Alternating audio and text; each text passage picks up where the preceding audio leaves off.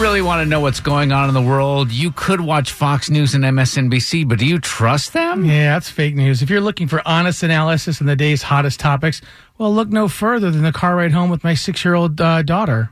It's Carpool Commentary with Avery. Hey, Sugar, how was camp today? Good.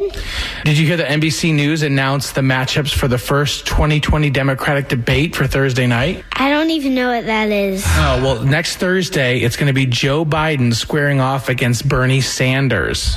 Talk about a snooze fest. Sanders versus Biden? That's almost like Woody versus Buzz Lightyear. All right. So what happens, Toy Story 4 is coming out on Friday, right? What happens if Buzz Lightyear squared off against Woody? What if there was like a one-on-one?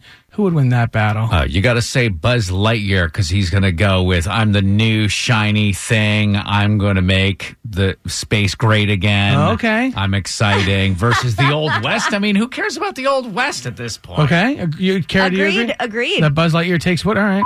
Probably Buzz Lightyear out. You think Buzz Lightyear? Why? Because he can fly and, he has more powers than Woody. Woody's just a doll. Yeah, but Woody's got the lasso. I know, that doesn't mean he's more powerful. I'm taking Buzz. Speaking of Democratic nominees, I would be curious to see if Elizabeth Warren can raise enough funds to gain some traction in the polls. Yeah, well, she's got to have a good debate next week. She does. Yeah. All right, well, I love you. I love you. So there's my liberal daughter, Avery.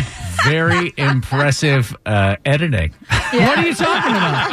I'd be curious if Elizabeth Warren.